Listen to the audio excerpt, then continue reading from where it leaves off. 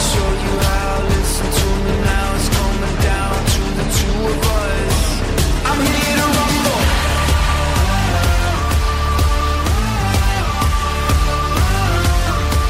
I'm here to rumble. Welcome, everybody, to the most must-listen Patreon-exclusive podcast on the Talk Film Society Podcast Network. Welcome to Marking the Marks with Marcus and Marcelo. Marcelo. Hey, Marcus. Hello, Marcelo. Happy New Year. Yes, Happy New Year. Happy New Decade. Happy New Decade. Happy new first episode of the new year. Well, yes. I mean, that one I haven't dropped yet. It'll be out soon, too. But the new episode is this one of 2020. The one actually created in this year. Yes. The previous episode, if you were a Patreon follower, it's dropping around the same time as this. And that 2.5 hour episode, we recorded it back in 2019, but it's coming out in 2020. It can't be that long, right? It's 2 hours and 30 minutes, Marcus. Oh, my God. What are we doing? Let's try not to make this episode 2 hours and 30 minutes, for God's sake. Got a lot to talk about. Do we? It's just the Royal Rumble. I think so. Just the Royal Rumble. This is like one of the few episodes we've done no pre-talking about. We haven't planned this episode, really. No? No. Like usually don't I ask you, hey, do you have any news? Or hey, what else? Or what other things we should see? Sure. You've mentioned... Oh, and I'm Marcelo, and you're Marcus. I've been watching wrestling now for a full year after having taken a break, about a 15, 20-year break from watching wrestling. But you've been watching wrestling for the last 3 or 4 years nonstop. Yeah. Yep. That's who we are. Anyway. And yeah. Who cares? But no, sometimes we watch, some other matches or another pay-per-view or another whatever. This month, all I've done so far is just watch the Royal Rumble 2020 that just happened, just ended about 20 minutes ago, and that's it. I know nothing else of what happened, what's been happening in wrestling for the last month. So sure, yeah, that's me coming to this episode, Marcus. I haven't talked to you about anything other than that, about the Royal Rumble. How you doing? Doing all right? I'm doing great, actually. Yeah. But I mean, before we dive into the Royal Rumble, we always have our news segment, right? Sure, yes. And Marcelo, there is a little bit of wrestling news that I think we could probably get into, just during the course of the Royal Rumble match. John Morrison is back. He's in the Rumble. We can talk about that there. I do not know who John Morrison is. You have to tell me who that is. Did I? Yes. Was it the time I got up and just went to the restroom and just yeah, I guess you could have missed him. Just hid there for 2 minutes. I don't know. The Wrestle Kingdom happened. Tetsuya Naito ended up winning both the IWGP Heavyweight Championship and the Intercontinental Championship. Just kind of standard stuff. Not any groundbreaking news, but I think there is one piece of news that is very pertinent to not necessarily wrestling, but definitely to this show, to us as people, to you and me, Marcelo. Oh my gosh, something that affects us personally. Yes. So, Marcelo, the Academy Awards nominations happened recently, right? Yes, they did. And, for the most part, what do you think about them? For the most part, they're fine, right? My honest opinion is a lot of good stuff got nominated. Sure. I'm excited for the potential winners.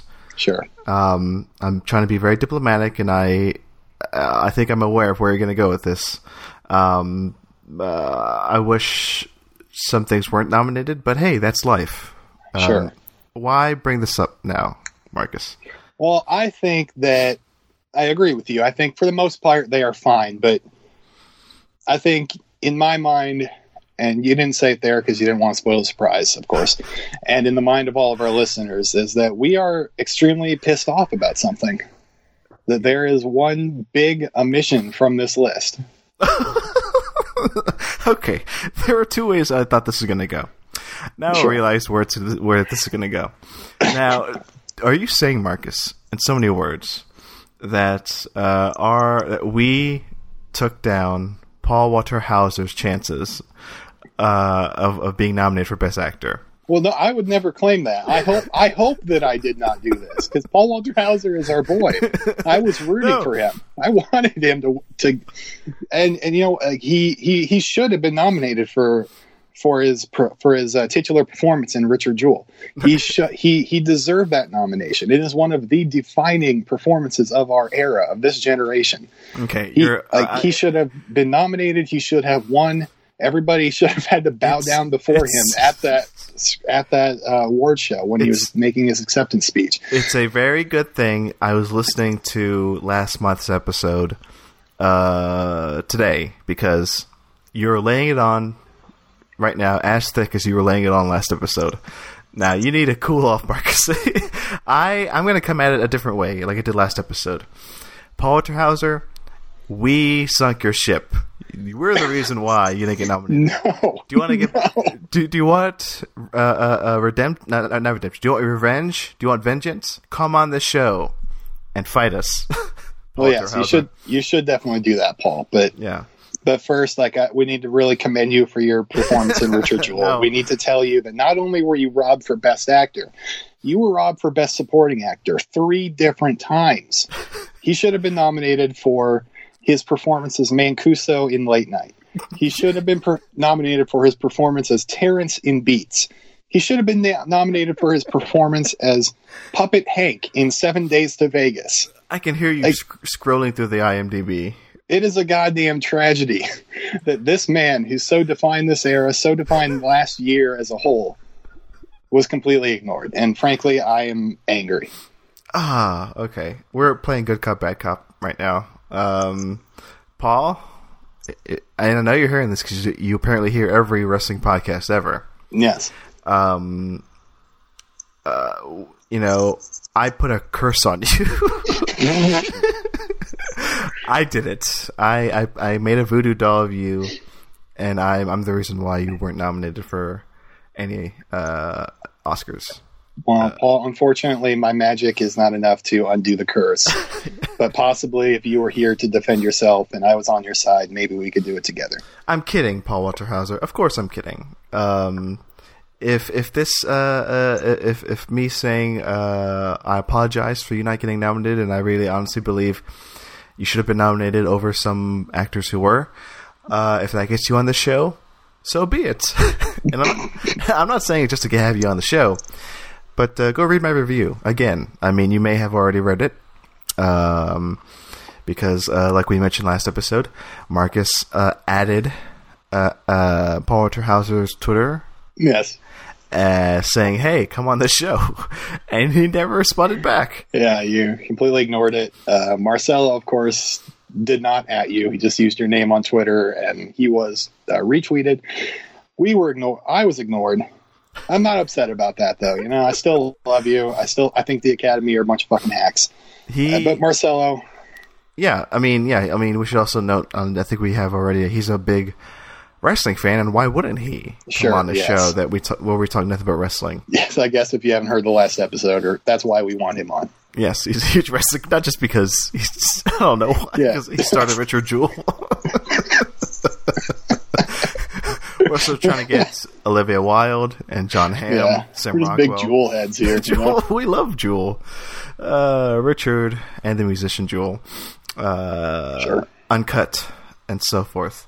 No, that's Gems, not Jewels. Oh my gosh. Listen, is there a difference? Gems and Jewels? Yeah. We'll touch on that on our jewelry podcast. Of course we will. Get that up and running. But yeah, Paul Walter Hauser, it sucks.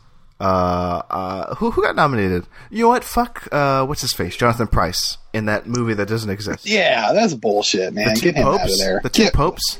Who gives a fuck about two popes? Yeah, right? More like the two. More like one jewel. Yeah, for real. Yeah. Two popes can't equal one jewel. No way. That's my no bullshit. Put the sarcasm aside. Honestly, I haven't seen two popes.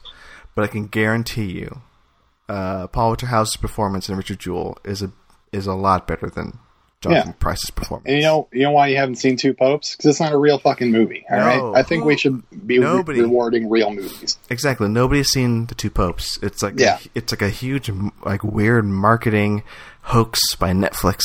You know, they think they can. You know, they made The Irishman and Marriage Story.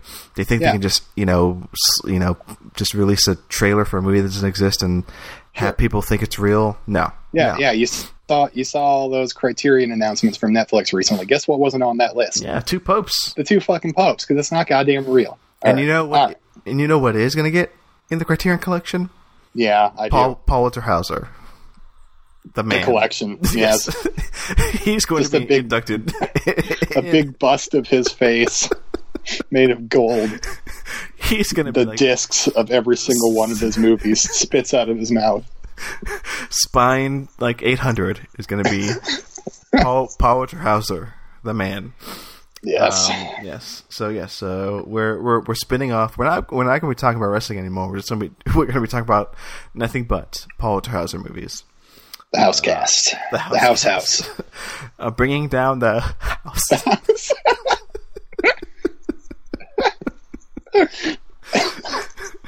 Yes. Okay. All right. Thank you, Paul Winterhauser, for being a true American hero. All right. For all that you do. All right. So that's the news done with. Can we talk about the Royal Rumble? Yes, please. Let's. Yes. There's no more important news. We should get right into the Royal Rumble. What a Rumble! Obviously. Sure. I'm not going to reveal my thoughts on it overall until the very end when we rank this thing. Yeah. As we always do. But we'll go match by match as always, and we'll judge each and every match ruthlessly. Mm-hmm. Did you catch the pre-show, Marcus? I did not. I was cooking during that time. I saw like a little bit of Sheamus versus Shorty G, and that seemed fine. Shorty G got his ear cut really bad. I hope that's not bad. We got a lot of more blood to talk about tonight, I believe. Oh, yeah. But yeah, Sheamus won, and then also I didn't find this out until the show was almost over, and I looked it up. Apparently, Humberto Carrillo versus Andrade for the United States Championship. Apparently, that was also on the pre-show. Yeah. And Andrade retained. I don't know. I didn't see it.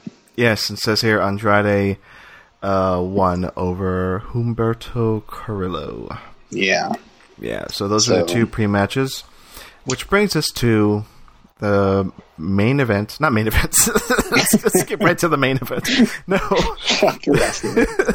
The pay-per-view. It brings us to the Royal Rumble. Mm-hmm. I should also say, for anybody following my podcast endeavors, or this podcast, or me in general, or Marcus in general, it's been now a year. Well, has it been exactly a year? When was the last Royal Rumble? I don't know the date. Now you're asking me to remember old dates? Are you kidding me? But yes, it's been 1 year, not since we started this show, but since we first started talking about wrestling. January 27th, 2019. So tomorrow. Okay. This recording. Yes, I'm going to ask you random dates now. Yes, that's when for Marking the Marks, I thought up an episode where, hey, I'm gonna have Marcus on the show, and he and I are gonna watch.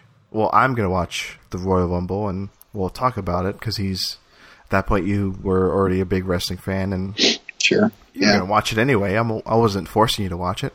Yeah, I was forcing you to watch it. Yeah, exactly. Yeah. And then that's when, basically this show got started. That was like that was the backdoor pilot within that series. And then the powers that be greenlit this series from that backdoor pilot. So, just because the fan reception was too overwhelming. I mean, my DMs were open and they were flooded with people saying, "This is the best thing I've ever listened to. You guys talk about the Royal Rumble 2019. Yeah, how you were so hot for Becky Lynch. I want an entire series where it's just nothing but that." Yeah, I couldn't stop there. I mean, I'm still getting responses as of today. 4 years later. I saw one person tweet that they watched the Royal Rumble because of us. I believe that's actually true. I think that was me. I was watching it. no, I saw one other person who won't be named, but who has been named on this show previously. Why won't I name him? There's no reason. But he was tweeting. What does that mean? There's no reason. I don't know. He's been named a lot on our show, I believe. Or at least by us on other podcasts. Paul Waterhauser? It's Paul Waterhauser, yes. We got him into wrestling. Wait, is it Jesse? Yeah. Okay. Wait, there's like no reason why you wouldn't want to name Jesse. I think that if he wants to be named on our show, he should pay us, right? He does pay us. Pay us more. He pays us enough. All right, fine. You know what? Fine. For those who don't know, Jesse Griffin. Oh, I don't know your real name, Jesse. Yes, he's been a longtime fan of Talk from Society. I'm surprised he's listened to this show as much as he has. I am too. I know. I'm surprised anybody listens to this show. Yeah, but we love our fans. I make this show for one person. For you, and that person is Paul Waterhauser. I want one listener to this show. Everybody else turn this off, please. As soon as we get confirmation that Paul Waterhauser listens to the show, that'll be the series finale.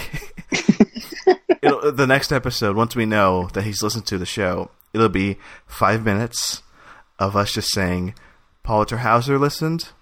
That's it. We appreciate everybody else listening, but that was it. We've accomplished our mission. So, Paul, you have the power to end the show. So, Jesse, yes, thanks for watching it because of us. I missed those tweets. I was enraptured by the pay-per-view, so I wasn't on Twitter as much. I tweeted some stuff out, which we'll talk about later. What was my point? Oh, yeah, yes, it's been a year since I started watching wrestling again. And I think it's time for some introspection. Is that the word? Yeah, I agree. Having sat down to watch, and I'll do this again at the end of the episode and give more thoughts about this. But I sat down and I thought to myself, yes, it's been a year, and I asked myself, what have I learned? And I'm going to be honest and say, not so much. I mean, no. In the grand scheme of things, I'm a fan of wrestling, but I'm still like kind of like out of my element because I don't watch it regularly, which is not a bad thing. I'm not saying like this, the mission of this podcast has failed. What I'm saying is I'm still in a good spot to make this podcast interesting. If I were a bigger fan, maybe it wouldn't be as fun, but I still have plenty of questions. I'm still going to ask you so much about what happened during this Royal Rumble, Marcus. So for sure. The chemistry is still alive. I'm still, I'm still hooked. But do I know more now a year later? Not as much. I know enough, but not as much. So yes. But thanks to you, Marcus, I'm like as big of a fan now as I, I'm still a fan of wrestling now. I'm not going to stop this podcast. I'm not going to stop watching wrestling. So, yeah. So that's where I am a year later. Where are you a year later after this whole thing? I am watching wrestling the exact same amount. Nothing has changed. I think I like it as much as I did a year ago. I thought like maybe there's a chance that maybe it was like just a short stint for me, but I don't know. I feel like I'm pretty solidified. I enjoy this thing enough that I'm probably going to just keep watching it until I die. That's a great sentiment. I'm trying to think of like why I stopped watching wrestling when I did back in like 2000, 2001. Yeah. I don't know. I just got bored of it. Sure. Like, maybe there were plot lines where I'm like, nothing excites me. Yeah. See, I think you asked me this question like on one of our first podcasts, like, or maybe I think it was the one with Shaq actually. Yeah. Our Money in the Bank episode.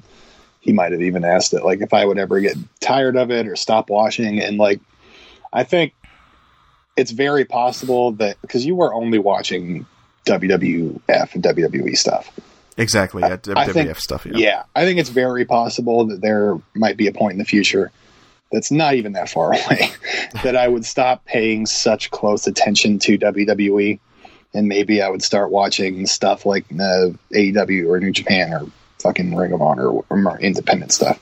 That maybe I'd start paying attention to that more fully. Like, I think that's possible, but I don't think I'm going to get over wrestling. Yeah, entirely. Yeah. Yeah. Yeah, because I had nothing to fall back on. I mean, I kind of was watching TNT. That's a network.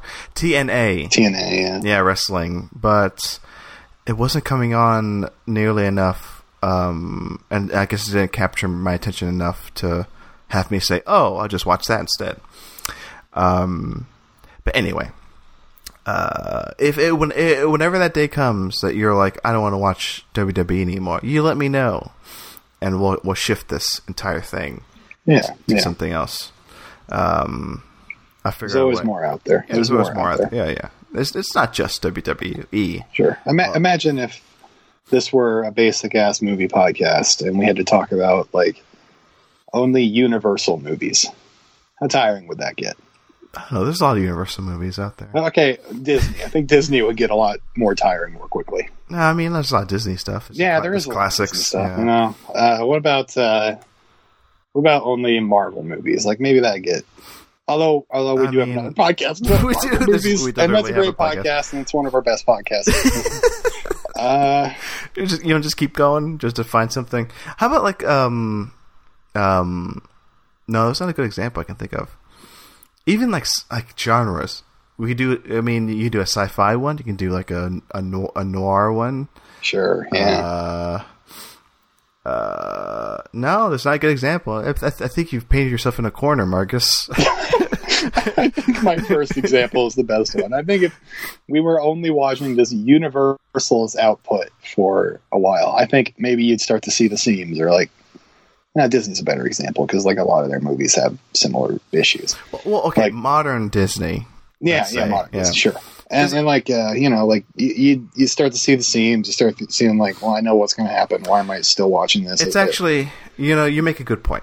I take back my statement about about me calling you a dummy. But no, I watched what is it? What the fuck was that called? Maleficent 2. Yeah. And fucking, if I had to sit down and watch that type of bullshit for a podcast, all that new Disney stuff. Sure. I'd want to kill myself. Yeah, I felt the same fucking way watching the first Maleficent. I couldn't get through it. I was like, this is horrible. But no, this is just fucking garbage. Sure, people can like it. That's fine. If you like it, good for you. I love you. But I don't know. I could not do it. I could not do it. And I'm sure that there are thousands of wrestling fans that feel that exact same way about WWE. I'm not there yet. I feel like I could get there. It's a good comparison, and maybe I'm detached enough where I don't watch it regularly. Because I mean, I could see the vitriol tonight from some people who are totally into wrestling and who are just watching the Royal Rumble and just were not happy. And I'm like, I don't see it. I mean, I was enjoying it. But when you know the ins and outs, and when you're watching constantly, and you can see, like you were saying before, like, the machine behind it building this product, and making the wrong choices in your, according to you, and when you're that connected, I'm sure it becomes draining. But you're not there yet, right? No, I'm not. And thanks to this night, probably won't be there for a while. Hint, hint. Hint, hint. Okay. Yeah. Do you want to... Let's jump into it. The first match. Yeah. My cell phone sealed up, and now I opened it back up, and now I opened it up to last year's Royal Rumble. I'm going to scroll back to 2020. I could just say it. I mean, hold on, and I'm scrolling down to the matches, right? Yeah, results, and here we go. Sure, okay. There it is. Great. What is it, Marcelo? King Corbin versus Roman Reigns. Yes, count anywhere in the whole building. Anywhere. Yeah. You mean anywhere? The announcer specifically said anywhere in Minute Maid Park. They were in Houston, Texas tonight. By the way, could you hear the crowd roaring all the way from Austin? In Austin, I had my window open, and I paused my TV, and I just put my ear, on the windowsill. Yeah, and I could hear the cheers. I could hear people chant. This is awesome. Do, do, do, do, do. I could hear magical. that. It's magical. From 300 miles away. So this match, King Corbin up to his old tricks. He's the heel in this, calling himself King Corbin, which I still don't care for. Yeah. Yeah, he won the King of the Ring a few months ago. So we can't dispute it. He deserves to call himself that. But boy, what a jerk! I guess. What's his deal with Roman Reigns? Why do they hate each other? So yeah, like this feud's been going on for a few months. Like, Roman's just like the big good guy, and King Corbin's the big bad guy. So at that level, they hate each other. But also because King Corbin specifically started targeting Roman Reigns, saying like, "You're not a leader. You're a little chump, and I'm better than you, and I can beat you." And he like tied Roman to a post and poured a bunch of dog food all over him. It's all gross. Gross, man. And Roman has not forgotten it. King Corbin, of course, beat him last month at whatever pay-per-view that was. And Roman finally came back to attempt to get his revenge on King Corbin. Both of these men were in 2 matches tonight. They're both in the Royal Rumble. We'll talk about that later. But this was a good match, I thought. Like a really fun, and it was interesting. I think both of the last 2 years they've started with a Royal Rumble and ended with a Royal Rumble. I think this is probably a better strategy of start with something that has the chance to bore the crowd later on. And you're guaranteed that they're going to love this, and they're going to love whatever Royal Rumble, whenever that happens, because people are there for the Royal Rumble. They're going to be into it no matter when it goes on. So it's probably a smart idea to start with something that's not that, just to guarantee another match will be liked. Yeah. I thought this was a good one. No, yeah, you're right. It was a good way to start, because we're going to be spending 2 full hours with 2 matches, all of them within a ring. Why not have a match start out of the ring and have it take place like 90% outside? And in the they were at Minute Maid Park. They retrofitted the baseball field into the stadium wrestling ring thing. Mm-hmm. They were out there at the what the fuck you call them, the outpost? What is it? The pit where the players are. Baseball. The dugout. The dugout. Oh my god. The dugout. They were out in the dugout and like doing like spears on that shit and stuff. So that was fun to see. Yeah. And they went through the crowd. They went like behind the stands or whatever, and the Falls Count Anywhere. Some goons came out. Yeah, there's no rules in a Falls Count Anywhere. Some goons came out to try to help King Corbin. He's always got his goons. Today they were not successful because Roman Reigns had a few goons of his own. Yeah, it was goons versus goons there for a second. Good guy goons, though. Good guy goons versus good goons bad and guy bad goons. Yeah, and the Usos came out to attack Dolph Ziggler and Robert Roode. I thought that whole segment was fun, whereas kind of we're just watching those 4 fight, and Roman and King Corbin are doing something else.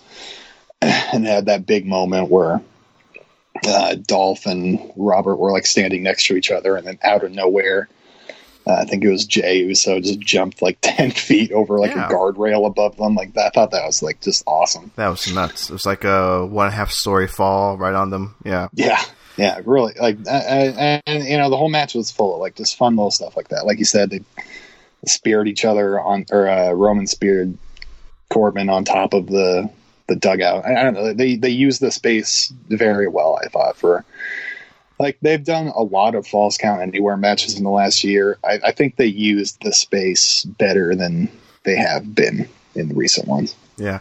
They had that whole porta potty bit, which Yeah. it was good idea, but not executed well, in my opinion. You think so? Where Roman Reigns put King Corbin in a porta potty and spun him around and knocked the porta potty over. That is a good idea. You're right. It's a good idea, but okay, weren't you? That's really good. Weren't you full on expecting like Corbin to come out like drenched in blue stuff? Yeah, and he came out like they did. Okay, maybe this won't surprise you, but like on Raw a year ago, they did another porta potty thing. I'm not surprised. Yeah, and I think was it Corbin? It might have been Corbin again. They're just redoing the same things over and over. Yeah, I know Kevin Owens was also involved, and I think Kevin Owens like kicked Corbin over a side with while he was inside of a porta potty, and he did come out drenched in like blue stuff that time. This time, I don't know, maybe Roman didn't want to get wet. I don't know, or like they had to come back for the Royal Rumble later, so it's like his clothes can't be wet, or they can't afford 2 pairs of clothes. Okay, that's a good excuse. Yes. Yeah, because like they had to be dry for the match that was going to take place 2.5 hours later. Yeah. Good thinking. No, I like this match. Again, like those goons coming in, that was a good thing, and then that one guy doing a skydive from like a pie, that was cool to see. Good use of tools, not tools. There's stuff around. Yeah. I liked seeing Roman Reigns just casually high-fiving people as he walked through the crowd. Yeah, that was nice. I also took note of that. Yeah. I like those moments. Yeah, I guess I should bring this up from last episode. I was not at tonight's Royal Rumble. In case you didn't know. Marcus, did you not know? I thought there was a chance you might surprise me, but I guess you weren't. That was not you could have theoretically been there. I could have been in the crowd with Roman Reigns and King Corbin as I walked through, but I was not. I decided not to. I think I mentioned this in the last episode. It would have been weird for me just to go by myself because I couldn't find anybody to go with. Next time they come to Austin, we'll try to push it harder that you go. But, yes. I know they're going to be in San Antonio. I think tomorrow for Raw. Yeah, and I will not be going to that one. So I don't know. I don't know why I even brought it up. But I'll keep my eye out. Next thing that comes around here, I might find somebody to go with. I'll go. Yeah. I'll go. Yeah. That'll be fun. Yeah. But it looked like it was a good first match, and the use of space was good. The stadium looked packed. It looked like the crowd was having a good time. I was kind of not hoping. I was kind of like feeling like, oh, maybe I should have gone. But anyway. I love the look of the stadium too. They did a really good job making it look cool, I thought. Yeah, they pulled off making that baseball park into like a wrestling ring stadium thing. All right, so that was the first match. Oh, so who won? Roman Reigns won. He did. Can't take down the big dog. Can't keep him down. I didn't know his nickname was the Big Dog until tonight. When you saw the giant dog head floating in the sky. Has he always been called the Big Dog? Yeah. Yeah. And he's had that big dog floating in the sky. He's had that probably every pay-per-view match that you've seen him in. Okay, listen. What did I say not but 10 minutes ago? I've learned nothing. I have retained nothing. Yeah, it's fair. It's true. I know just enough to get me by, but I'm always asking questions, and that's why this podcast works. That's why the dynamic works. Your inquisitive nature is why we all love you. Imagine what Lethal Weapon would have been if Mel Gibson was straight-laced and always followed the rules. It's not a good movie. All right? Yeah, it might have been even worse. Okay. All right, next match, right? Match. It was a match. It was a long one. Yeah, nice big long one. It was the Women's Royal Rumble match. Yes, one of the marquee matches of the Royal Rumble pay-per-view. Now let's go down every single wrestler who jumped in, every elimination, all 30 of them. Let's go. Here I we have go. that all written down, so here we go. I actually have that not written down, but it's all on Wikipedia. So I was keeping track on myself because I of course can't use Wikipedia. Wait, what? Anybody can just put whatever they want up there. Okay, so Alexa Bliss and Bianca Belair. Those are your first two entrants. That's interesting too, I thought. They both went on for a very long time. They both kind of went the distance, not super long, but like both of them went. I think Bianca went like. No, wait, who was that first? Alexa went like 23 minutes or something, and Bianca ended up going like 30 something. And yeah, Bianca created the new record for most women's eliminations with 8. And I thought this was like a really well-paced, good pay-per-view or a good Rumble match. It started and the ring slowly filled up and then they cut it down again. The rings filled up again and they cut it down again. And there's a lot of fun little. The thing that really makes a good Royal Rumble match for me is how good the like mini stories in there are.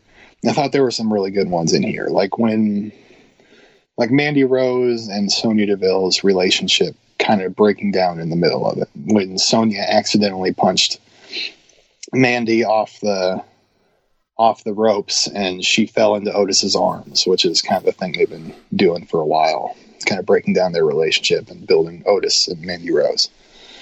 So I'm sure we'll see more fallout from that on SmackDown. I think they're on. The story being told with Bianca, how she was like this powerhouse and getting all these eliminations, breaking the record, pushing the record, like I think like 3 past what the previous record was. Naomi, she had a big moment. Naomi had a re-debut. She's been gone for, I don't know, 4 or 5 months maybe. And she comes back with this all new look. She gets a few eliminations. She looks great. Crowd's going nuts. She had another, like one of those really fun moments that you love to see in a Royal Rumble. Like, they get tossed out of the ring and by some miracle, she jumped all the way to the barricade and survived that way and like ran back. And I believe she's done that before in one of these, but it's just fun. Really. It's just fun. Yeah, a lot of like really fun, small stuff like that. What do you think, Marcel? You're right that what makes a good Royal Rumble match, and for those who don't know, yes, it's a 30-person match, which everybody goes in the ring, but not at the same time. They go in like 90 seconds apart, and they have to be eliminated by being tossed over the top rope. Last person in the ring gets a shot at a title at WrestleMania. That's a Royal Rumble. The stories, the mini stories. I didn't know who to root for because I wasn't following any of the stories beforehand. But I know just enough about, almost a big amount of these women who wrestled. That I had my favorites coming in. And should we jump? I don't want to jump to the end just yet. No. But no, that first half where Bianca Belair was just like on top, just eliminating so many people and just coming into her own as like a superstar, I think, having her moment to shine, right? Because she's from NXT, right? Yeah. And she's currently in line. She's the number 1 contender for Rhea Ripley's NXT Women's Championship. So like this was a great way to like build her up before that match, Yeah. And yeah, I ended up loving her. But she got eliminated about halfway through. Wow, you got to do it. By somebody who we'll talk about here in a bit. But yeah, I kind of like last year, because I remember liking the women's Royal Rumble match a lot last year. Sure. it definitely showcased a lot of these women, their talents. I think a lot of them got their own special moments, and I love that aspect of it. And I know last year I said straight out that the women's Royal Rumble was a lot better than the men's Royal Rumble.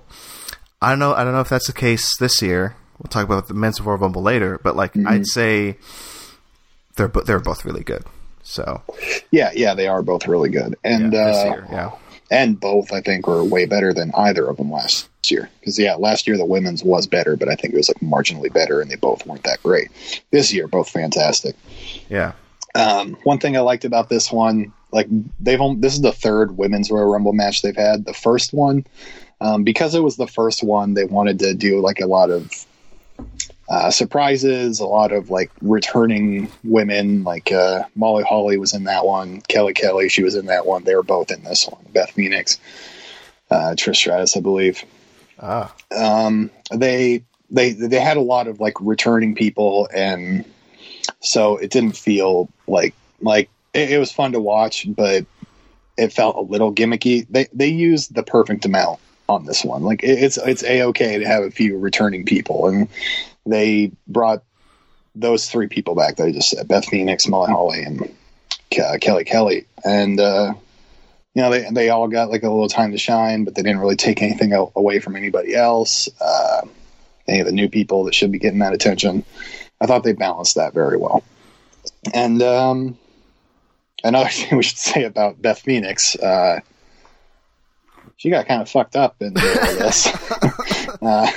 Beth Phoenix, who what isn't she? Who is she? Clarify for me who she is. The Glamazon, former women's Divas champion. A big star of old.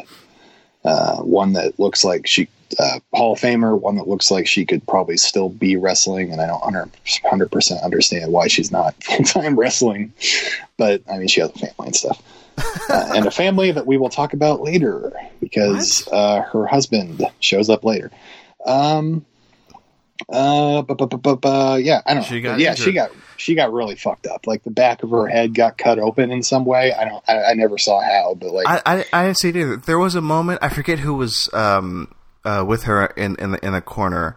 Somebody punched her right in the face, and Beth Phoenix took it. And she sewed it really well, where the referee came up and goes, "Are you okay?" And even the wrestler who was punching her was like, "Are you okay?"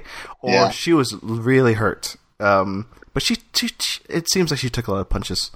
This happened pretty damn early. The back of her head got cut open, and her hair was just covered in blood, and it was just coming out the whole match, and it was getting on the other wrestlers. I remember one point later in the match when she was trying to push Charlotte Flair out, and Charlotte got her blood all over her shoulder. It was really obvious. There was some blood spots on the mat too. And she was in this match for a very long time. And and also another thing, I wasn't sure if it was her selling her injury as maybe more than it was, or she was actually injured. Is she kept and I felt bad. I'm she kept falling over, losing her balance. Does she need a CAT scan or something after this? Yeah. Wrestling can be both fun and pretty scary sometimes. Yeah, I was legitimately worried. Yeah, about her well-being. We hope she is okay. Yes, much love to her and her family. Yeah. But, okay, Charlotte Flair. She came in number. I have it on here. Hold on, 17, right in the middle. Oh boy. You start, Marcus. Okay. So this Royal Rumble match was weird. I was surprised at how good it was because going into it, they had 7 women declared to be officially entered into it. We had Carmella, we had Charlotte, we had Sarah Logan, I think, and just a few others: Natalya, Alexa Bliss, Nikki Cross, probably one more. And but Charlotte was the only one that they were paying any attention to. She's been saying for weeks, I'm going to win. Nobody can touch me. I'm better than all these people. You're going to know I'm the queen or whatever. And usually when people do that, it's probably a sign that they won't or whatever. But I guess not this year. I don't know. I don't know that it's kind of it. I don't know what did you think of it? Because I don't even really know how to. I didn't like it. I didn't like Charlotte Flair. She won the match. She won the whole thing. She won. And she came in at number 17 or something like that. Yeah. Is that what you said? 17, yeah. And she didn't come. She got 4 eliminations total. She didn't. She spent like more than half of her time outside the ring. She's supposed to be a heel, so I guess that kind of makes sense. She wins in kind of a chicken shit way. But also, she's like the daughter of Ric Flair, and Ric Flair is like one of the most beloved Royal Rumble winners ever because he like they always say, he went the distance. He's like the first person that went the distance because he entered at number 4, I believe, and he ended up winning. And like that's like the best Royal Rumble match of all time, if you ask any old wrestling fan. But I don't know. This just did not have that same weight. It actually, because who she eliminated to win was the person she eliminated to win was Shayna Baszler, and Shayna Baszler was personally my pick to win coming into this. She was who I was betting on. She came in like a wrecking ball. She threw over 8 women over the top rope, just like a total powerhouse, one by one, eliminating everybody. And then and then Charlotte Flair just kind of comes in and tosses her over without much pomp and circumstance. They just kind of went with the most obvious winner, and I thought like they had a real chance to do something cool with Shayna. Yeah, yeah, like I was saying before, there were a lot of like I loved Bianca Belair by the end of this, and also even Alexa Bliss, who came in number 1. I thought she was amazing. It's like even Shayna Baszler. I would have liked her to win. I'm just saying, any of these other women would have been a more interesting choice than Charlotte Flair. Yeah, Charlotte Flair has been there. She's done that to me. I've only been watching this a year and I already know this. Yeah, give it to somebody else. Mm-hmm. That's how I feel. I 100% agree, but I do look at it in another way. It's like, in reality, like she spent a few years like kind of on the top of that totem pole, and then like the last year and a half, she kind of hasn't, like she's been circling it, but she hasn't necessarily been at that level, but she's still treated as if she is at that level. So I don't know, maybe they really do want her to go back up to that level, but I don't. So by winning this, she is allowed to challenge either champion of her choosing. And they asked her after the match, try to interview her or whatever, what she was going to do. And she did not say, but I think reason would tell me that she probably going to choose Becky Lynch. And do I really want to see Becky Lynch and Charlotte Flair at WrestleMania? Not really. I'll take it. I'm sure it could definitely be a good match. I've watched those two have great matches. Yeah, one of my favorite matches in recent years is those two. But that's the thing, we've seen it before. We've seen it, and it's just not as exciting to me as what could have been. But what are you going to do? Because like again, I don't want to make it sound like I'm totally down on this. I'm not in love with the winner, but like this was an awesome Royal Rumble match. No, I agree with you. I thoroughly enjoyed this. Yeah, and but not my preferred choice to win. One more thing we should probably bring up about it before we move on. So the number 29 entrant was Santina Marella. What do you think of that, Marcelo? I'm glad you brought this up because what the fuck was going on there? Okay, first thought that popped in my head. This is wrong. Why is this happening? Yeah. but I'm sure there's an explanation of why this is happening. This is maybe a reference to something I have no. This is a reference to something I have no idea. What? Just tell me what's going on. I don't know. You don't know either. I know who this person is. I've seen this person before. His name is Santino Marella, and like he debuted on Raw like 10 years ago, and he won the Intercontinental Championship on his first match ever, and like he became kind of like a pretty well liked figure, kind of like a goofy heel character that people I think liked. I'm not 100% sure on what people's perception of him is, but he also had like a gimmick character, Santina Marella, that was him dressed as a woman, I guess. And that's probably a character that flew better 10 years ago. I've seen people joke about like this character coming into the Rumble before, and I frankly didn't think it would ever happen because it's mildly, maybe more than mildly to some, probably offensive. I don't know. Yeah, my first instinct was this shouldn't be happening. No, it's probably 2009 is when I'm reading the Wikipedia page, which you can't access for some reason. You refuse to. It says here, Anthony Corelli, is humorously known as. No, is known for his humorous gimmick as Santino Marella, an Italian stereotype, often involved in comedic segments, having several on-screen relationships with fellow wrestlers, as well as being crowned Miss WrestleMania at WrestleMania 25, disguised as Santina Marella. Right. Right.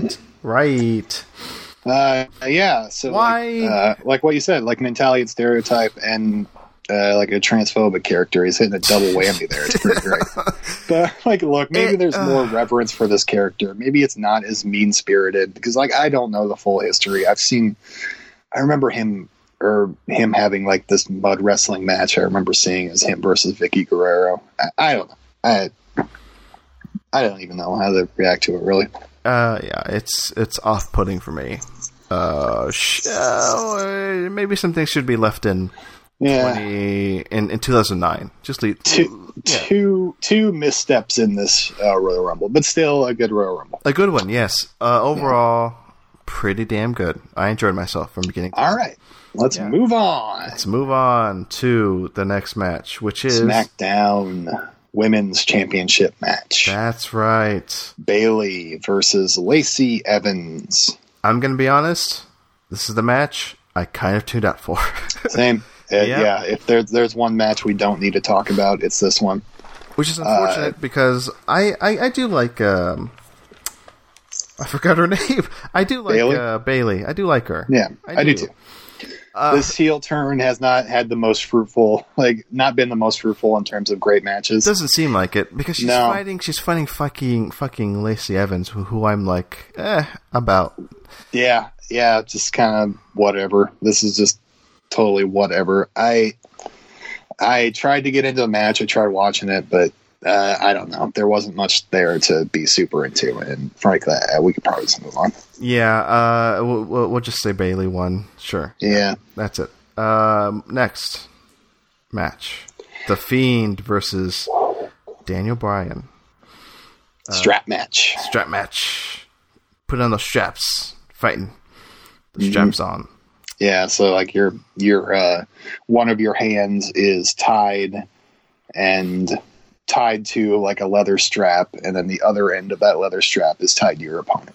Apparently, according to the commentators, they haven't had this type of match in like 10 years or something. Yeah, I haven't seen it for sure. I definitely believe it. I have vague memories of seeing this back in the Attitude Era, back in the 90s, late 90s or 2000s. So, yeah, it's been a while. Been a while. Let's not do that.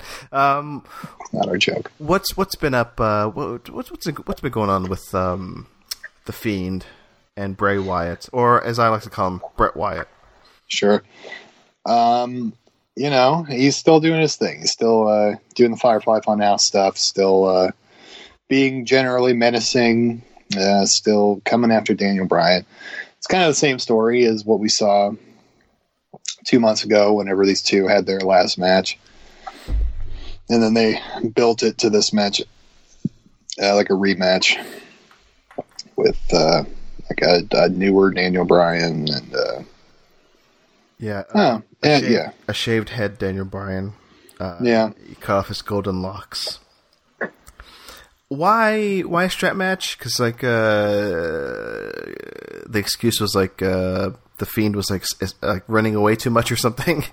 I don't know. Like I think Daniel Bryan is the one that called for this. I'm guessing maybe he thought like if there's less chance for tricks, I can beat him. I don't know.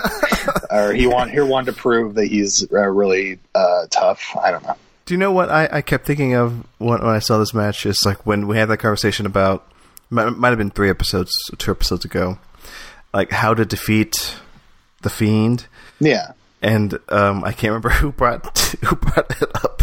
Something about magic. Maybe magic can defeat. The Fiend. Yeah, maybe magic can do it. And look, Daniel Bryan had 2 chances to figure it out, and he failed. The Miz had a chance to figure it out, and he failed. Somebody else did. Finn Balor failed. Finn Balor. Wait, Seth Rollins failed. Didn't Seth Rollins go crazy? Yeah, but both Finn Balor and Seth Rollins went absolutely nuts after facing this guy. Yeah, and Daniel Bryan too. He changed, and the Miz he is terrified, and terrified for his family. So yeah, this man, he changes lives, he ruins lives. And yeah, nothing is taking him down, and I still think maybe magic is the answer. Who on the WWE roster possesses the magic ability to bring down the Fiend? That's a really good question, Marcelo. I'm here for the hardballs. Who do we think? Who not either possesses the magic or has the ability to possess the magic to defeat the Fiend? Aleister Black's a pretty scary looking fella. Yeah, and maybe he probably practices the dark arts. He sounds like a wizard. Yeah. Yeah. I think that's the answer. That's him. Yeah, that he's going to bring him down. Yeah. You should write for the WWE. I agree. How would somebody write for, other than being like an A-list actor? Because who the fuck was it? Wasn't it like Freddie Prinze Jr.? Right, Freddie Prinze Jr. wrote for WWE for a while. He did for like a short time. Yeah. I have looked into it in the past. You need to have a lot of experience before they'll even think about hiring you. Experience writing like soap operas or other television shows. So probably not in the cards for me. I don't know how the hell you get into this. Send over your Talk from Society articles and say, look. Sure. Yeah.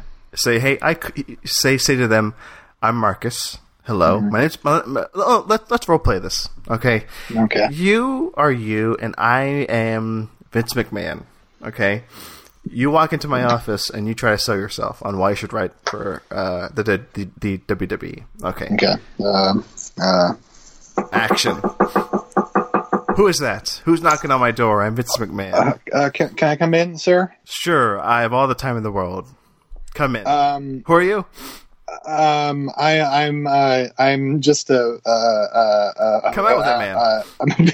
I'm just a big. I'm just like a. I just walked in. That's your name? I just walked in off the street. Who are you? What's your name? I'm looking. My name is Marcus. I'm Marcus. Okay. Hello, Marcus. I'm Vince McMahon. Yes, I know, sir. I'm a big fan. I think. Are you? Yes. How big of a fan are you of mine? I watch the shows. Of mine in particular, I said. Yes. That dinosaur skull you have in your office, I think is so cool. I'm glad you. Yeah, here. I love how much money you have. Yes, I have so much of it. Do you want some? Do I want some money? Yes, that's actually why I'm here. I would love... Here you go. Here's $5,000. I would love to write... Oh, thank you so much. I would love to write for you Right for me. Write for one of your television programs like WWE Monday Night Raw or WWE Friday Night SmackDown or WWE 205 Live, anything. Keep going. Well, keep going. But There's more. WWE Main Event, Okay, WWE NXT UK, WWE NXT. Yes, thank you. It makes me happy that you know all those. Anyway. Yes, but I would love to keep letting you give me $5,000 and let me also write the shows. So what do you think? Why would I hire you? A guy named Marcus, who I just met, who complimented me on my dinosaur skull. Why would I hire you, Marcus? Why do you think you have what it takes to write for the WWE? Well, if you'll take a look at my references here. Okay. Do you have your resume with you? I do, yes. I brought. Well, no, I didn't. You don't have your resume. I don't have an official resume, but look at this. You came into my office. You came into my office. I printed off. Yes. What? I printed off my entire history of articles that I've written for TalkFilmSociety.com. Whoa! You should have started with that. You write for Talk Film Society? Yes, I do. Talk Film Society is my favorite website. That's great. That's great. I read them every day. I follow them on Twitter. I retweet them. I donate to their Patreon. Only $1 a month. That's all it takes for me to listen to. That gets you all the content. Why would you give any more? All the content. All you have to do, and I tell this to everybody who I meet, is you just have to pay $1 a month, and you get the commentaries, you get the bonus episodes. You get and you also help the website. So you should know who I am already, right? Marcus Irving. Who are you? Oh my God! Who do you like? Okay, good. Good lord. That was a great scene. I love that. Fantastic. So what were we doing? The Fiend versus Daniel Bryan. Let's talk about the match. What? Yeah, good match. Good match, right? I did enjoy it. Hey, you know what? Something that was different than the other Fiend matches. No red light. No red light. I think the Finn Balor match, I don't think it was full bright light. I think there was like blackened out the rest of arena and the rest of it, and the ring had like a spotlight on it or something, if I remember right. Wait, what? I don't remember that. I might be wrong. I don't know, but I feel like that's what it was in my memory. But maybe I'm wrong. But in my memory, this is the first time that we've seen the Fiend in like this perfect bright light, and I don't think he lost any of his effectiveness. I think, he was still kind of an intimidating figure. I don't think he really lost any mystique.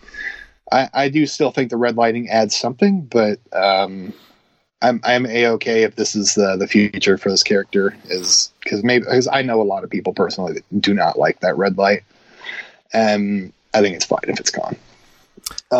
Yeah. I'm okay if it makes an appearance every once in a while. Sure. Yeah, maybe there was some thematic reason they did it. Like maybe Bray Wyatt thought this didn't need it. I don't know. What I'm interested in is, and we touched on this before our award-winning sketch. What's gonna defeat the Fiend? I don't know. Like, what I always like to do is, like, after these matches, is kind of like in my head think about what's next for these wrestlers, like the arc, especially coming up to WrestleMania.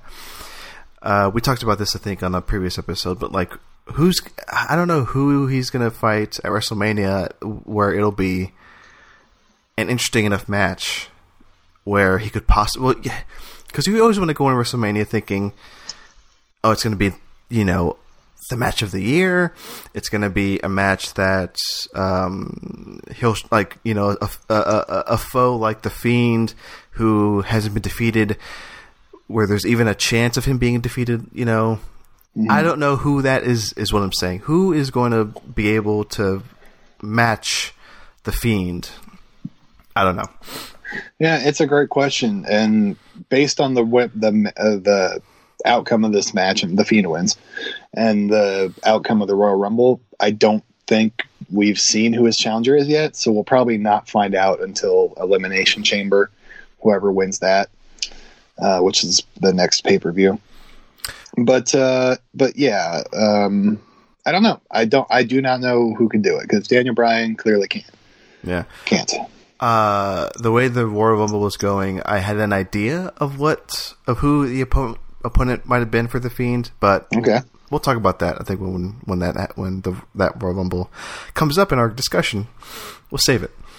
Anything else you want to say about this match in particular?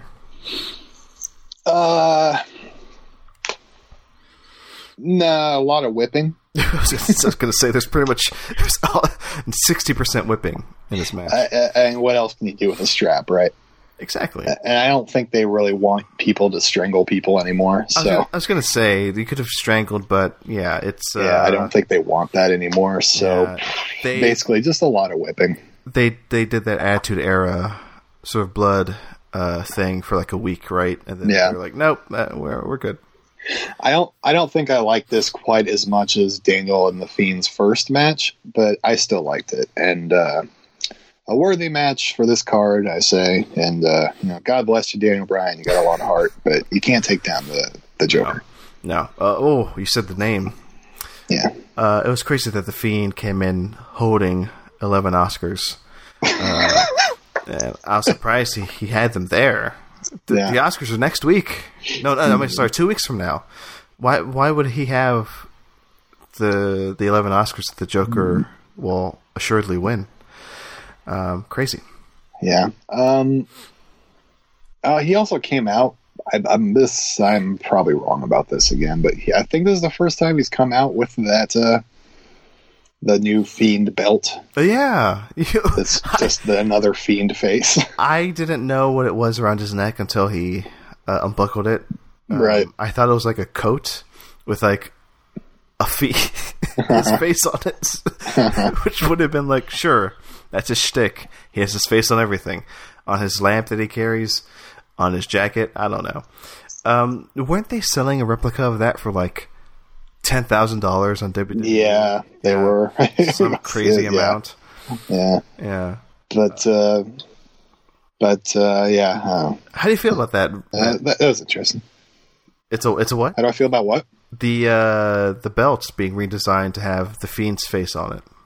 I think it's cool. You know, I like redesigning belts. I think everybody else just gets like side plates with like their face on it or their logo or whatever. This is a very unique thing, and I think it's a cool looking thing. And I think it like the way that the Fiend was carrying the belt before was he put it around his like neck. I think having that be another version of his face is really funny. I like it. Good old Fiend. What is he going to get up to next? I believe we talked about that. I don't know. I was making a transition, kind of closing out this segment. Yeah, what's he going to get into next? I don't know, but you know what we're going to get into next. Yes, the next match. Becky Lynch versus Asuka. Mm-hmm. Asuka. Sorry.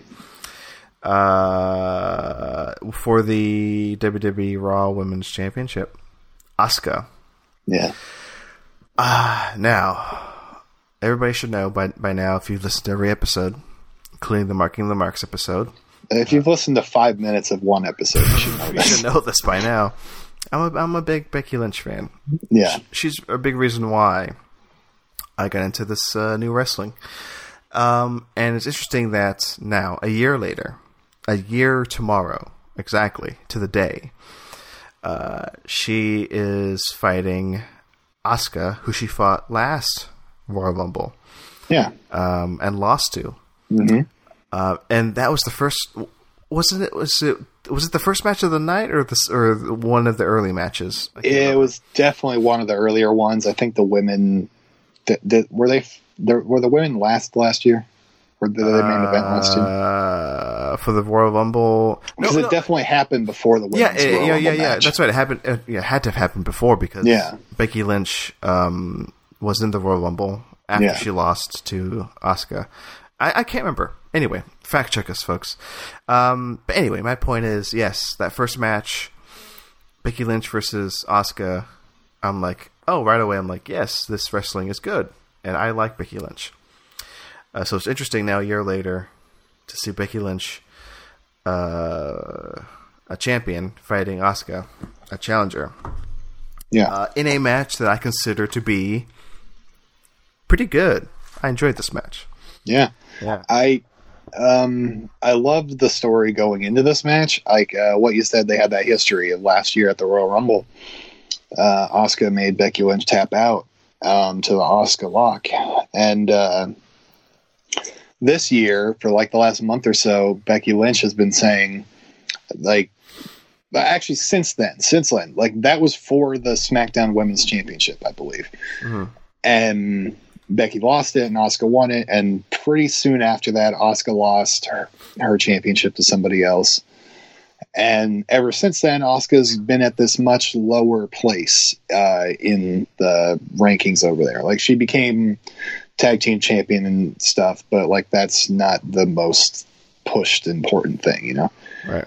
And they've kind of incorporated that, like her lower standing in the company, they kind of incorporated that into the storyline where Becky Lynch was saying, this was done on purpose because of my popularity, my Becky Lynch popularity. They pushed Asuka down because they knew that Asuka was the one person that could beat Becky Lynch. And I thought that idea was really interesting, kind of getting meta with the narrative. And so I was, and just the idea of these two again, like I love that idea, and I was very excited just for this match on that alone. But they also had a good story going into it, and I think the match really, really paid off. I thought it was fantastic. I thought it was like the best singles match on this show for sure. I thought it was just great. Lots of back and forth. Lots of like they were very, very evenly matched. They were given a lot of time. The crowd was actually into it, which I gotta say they've been kind of lackluster in some of the women's matches recently. But the crowd was actually into this one. The ending I thought was great. How she won. Yeah. But you want to talk about it? I liked it a lot. Pretty much reiterating what you're saying. I like the story coming in. How Becky Lynch kept saying, and I only know this from the video coming in, the what do you call it? The video intro, whatever. The package. The package in the beginning, recounting their story. Like Becky kept saying, she has a debt to pay or whatever. You know, kind of it was due after losing, last year to Asuka, that there had to be a rematch. So I like that story, and I felt it coming in, and it had some great moments, especially towards the end, especially how it ended, with like Asuka having that the spit. What do you call it? The mist, the green mist. Yeah, she has that green mist. Yeah, and Becky Lynch knew it was coming, kicked her, and that's her, Asuka spraying it in the air. That was a good visual. Yeah, and Lynch getting that. Was it the armbar? What's it called? Yeah, what the hell is it called? Yeah, what is it called? Disarm her. Name for it. The disarmer, yes. Yeah, the disarm her. And having Asuka tap out. Yes. Damn good. I like this match a lot. Yeah. Yeah, exact same. I just thought it was great. Yeah. I'm happy that it's another Becky Lynch match that works for me. Because over the course of a full year watching Becky Lynch matches and pay-per-views, I'm going to say less than half have been, for me, actually very good. Yeah. Yeah. Unfortunately. This frankly is my favorite so far. And I just love that they made Asuka look, formidable again, really fierce, look like she belonged there. And I want her in that space all the time. I want her to be Charlotte Flair. Okay. But we've talked about that. Who do you think Charlotte Flair is going to go after? It's going to be Lynch, right? Going to be Becky Lynch. I mean, imagine the other one. Bayley's a heel, Charlotte's a heel. It doesn't make much sense. Yeah, but I mean, I guess unless there's a turn in there. My point is, imagine if they had like either saved this or kept pushing this storyline to WrestleMania and have Asuka versus Becky Lynch at WrestleMania. At least that'd be more. More interesting. Yeah, that would be better to me. That would be much better. Yeah, but that's not going to happen. That's a shame. Or you know what? I would have taken Charlotte versus Asuka again because they had their match at WrestleMania 2 years ago, and that was great. No, okay. But whatever, not going to happen. Yeah.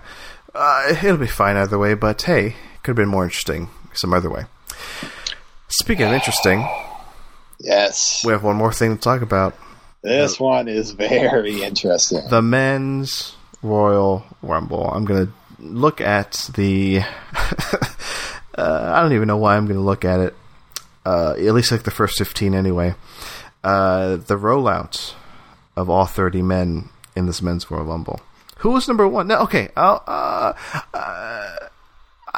mentioned it at the beginning of the episode. I've done no preparation for this. I came into it kind of blind. I had no idea what storylines were going to... Well, for the most part. I mean, you sent me that... the card. You sent me what was going to happen, right? You know... I know basically who was gonna be there, but I didn't know this simple fact that Brock Lesnar was gonna be number one. Yeah, and he made that declaration a few weeks ago. He was like very defiant about it. I'm going to be number one. Why again? Is there whatever reason the commentators gave wasn't sufficient for me? I don't know why. Just because to show off that, yeah, that basically is it. I think that was the commentator's justification was that like he's done everything else. Like he's won a Royal Rumble before. He's won every championship there is. Probably not actually. He's won every top championship there is. He's beaten every big name. He's main evented WrestleMania. This is like one of the few things left that he still hasn't done. Is like one from the number one spot, which there's been 2 people in history that have done that. Who's the other one? Do you know? Shawn Michaels and Chris Benoit. Okay. Unfortunately. Oof. Well, yeah. They will not say that one. No. They will say there have been 2. There have been two, including Shawn Michaels. Shawn Michaels. That's what they will say. Shawn Michaels and another one. Anyway, let's keep going. Okay. We've made I've made my feelings on Brock Lesnar known in episodes previous, and I think you're kind of along the same line, right? Yeah. I mean, we said it before, why be a champion and not show up to anything? To the weekly shows, to most of the pay-per-views. I don't know, right? I mean, you think about that even further here. He didn't have a championship match tonight. That's right. Even one of the places he actually was, he was not defending his championship. Like, that's extra annoying. Yeah, so, and then having him be number one. And it going the way I was fearing it would go. Yes. Where the first 15 people... Well, he was number one. Then the next... the number 2 was Elias. Elias did like a fun song coming out. He referenced himself as the sacrificial lamb. Like he knew he was going to die. But yeah, the first, I think it was 13 people. 13, yeah, it was 13. Yeah, he tied the record for most eliminations in a single Royal Rumble match, which was set by Braun Strowman in the greatest Royal Rumble, which had 50 people. It's only had 30, so it's the most in 30 men. Oh, okay. Yeah. So he took out Elias, Eric Rowan, Robert Roode, John Morrison, Kofi Kingston. Oh, okay. Let's stop here for a minute. This was bullshit. This in particular, Kofi Kingston and Rey Mysterio. If it had to end, if Lesnar's reign in the Royal Rumble had to end somewhere, it should have been here. Yeah, I 100% agree. Spoiler alert, it does end, and I'm happy with how it ended. Yeah. But yeah, I wish Kofi had, he got a little bit of comeuppance. Like, he at least was the one person to, challenge Lesnar up to this point, because before every name you just said, they walked in and got thrown out. And Lesnar just had a lot of time to sit and wait, and the crowd boo at him. Kofi Kingston, at least, when he came in, he charged at Lesnar again. But he kind of got out of it a little bit, and he was the first person to last long enough for another entrant to come in, and that was Rey Mysterio. And like both of these people have history with Brock Lesnar and reason to hate Brock Lesnar really badly, and so at least they got something in, you know. Yeah. Going back to what you're saying during the women's Royal Rumble match, the story, the good Royal Rumble matches, they have like these stories within, and like I was just fucking bored in the beginning when Lesnar was just throwing these people out, but then when Kofi came in, and then Rey Mysterio came in, that's like, oh, to me, I'm like, oh, I'm excited now. Like Brock Lesnar finally gets a comeuppance, and like these people who, you know, he destroyed in the past are coming in and they're gonna knock him out. That did not happen. No, it did not. No, they got some offense in, but ultimately he did. And Big E was the third one that came. Yeah, Big E came in. There were the three of them tried to knock him out, but they did their finishers back to back. Like he did a Trouble in Paradise into a big ending into a 619. Yeah, fun moment, fun little segment, but it did not end there. All three of them got thrown over, and then it kept going for what? 3 or 4 more people. Yeah, so Cesaro, Shelton Benjamin. Yeah, Shelton Benjamin was an interesting one. Shelton and him have real life history. Both of them were like at the Minnesota like training camp or like university or something, and they are roommates, so they have like personal history together. And they kind of tried to play that up. Like Shelton was like, "Hey, man, I'm on your side. We're friends, right?" And and Brock went along with it for a while, and then eventually just like as soon as Shelton turned his back, he dumped him over the side. So that was another kind of like a fun little moment. And then keep going. Shinsuke Nakamura. Yeah. MVP, which I think this is when I actually took a pee break. Then Keith Lee. Oh, Keith Lee. That was fun. Because Keith Lee impressed me. Was it the War Games pay-per-view? His Survivor Series. But wasn't he also on War Games? Yes, he was. Yeah. So, it was those 2 nights back to back. That's right. So both of them. Yeah, I was impressed by him, and he had some good back and forth. Yeah, he challenged Lesnar, kind of like how Kofi did, but his was based on size, not just heart. And then along with that, Braun Strowman came in. Yeah. Also, big dude. And these two could not keep their egos in check, I guess, long enough to not fight each other. Yeah. So they were fighting each other, and Brock Lesnar was able to scoop them both out. Yeah, ridiculous. Ridiculous. Ricochet came in, and then also, Drew McIntyre came in. Yes, here we go. So here we go. Here's it gets interesting. Now, I know I've seen Drew McIntyre before, right? I mean, I've done this for a goddamn year. All right, I can't for the life of me, and I like the guy now for obvious reasons, but I can't for the life of me think of the last match I saw Drew McIntyre in. I'm trying to think. Like, he was probably in that Survivor Series match. I don't know. Like, the last super big match he had was WrestleMania last year when he fought and lost to Roman Reigns after Roman's big return. Okay.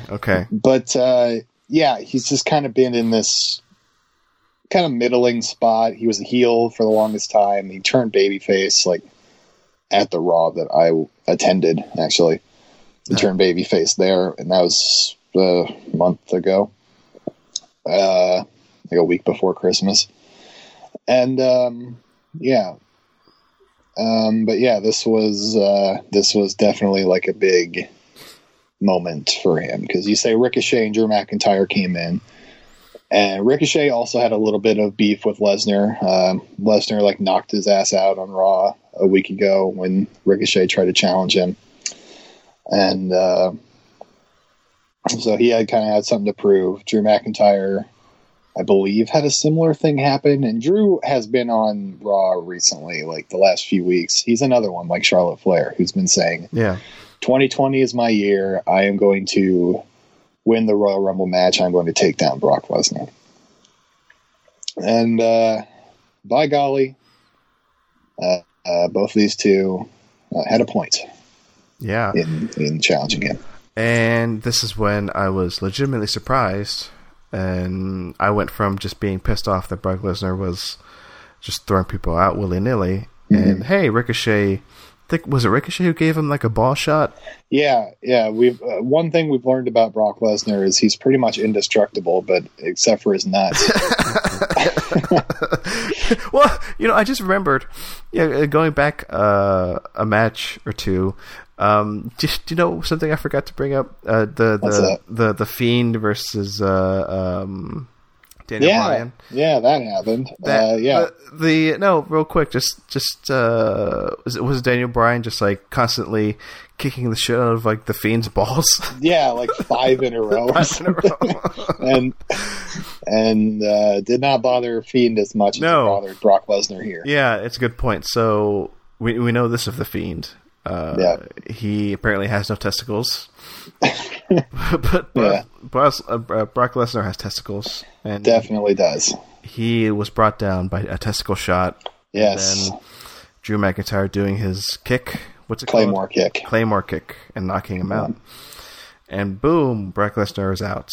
And thankfully. Things are finally interesting again. Yes, the second half of this match is just good old run of the mill. Yeah. Royal Rumble. The crowd can breathe a sigh of relief. Yes. And then things kind of start working like a traditional Royal Rumble match from here on out. Yeah, we can jump around starts now. The ring starts to fill up, and fill up it does with some pretty interesting people. Like AJ Styles came out next. AJ got a partner, Carl Anderson, and Luke Gallows. There's one very, very big thing that happened here. Yeah, I was gonna bring this up, but I wanted to get your take on it because I've been out of the loop for a long time. Yeah, before last year, and I as soon as the music hit, I recognized the music. Yeah, but I didn't know how long he had been out of the game and for what reason. But apparently, he's been gone for 9 years. Geez, yeah, probably. Yeah, I think it was 2011. Yeah, Edge is who I'm talking about. Yeah. So how big of a deal was it for you, Marcus, that Edge was back? I mention I say all the time I've only been a wrestling fan for like 4 years, but watching wrestling, being really super into it. But like as a kid growing up, it was a thing that was around. I never personally like super engaged with it, but I did like play. Like the wrestling games were always like I loved playing those. I like SmackDown versus Raw, and like I had the whatever on the N64 too. And I played those a hell of a lot, and Edge was always one of my favorite characters in there because I loved his theme music, I loved his look, I loved everything about him, and so he's just always been kind of a favorite for that reason. And and when I started getting into wrestling, I've seen some of his old matches. Like I think my personal favorite match of all time is a match with Edge. It was Edge versus Mick Foley at WrestleMania 20 something. Their hardcore match. It's one of like the most crazy hardcore things I've ever seen. I used to watch that DVD as a kid over and over. And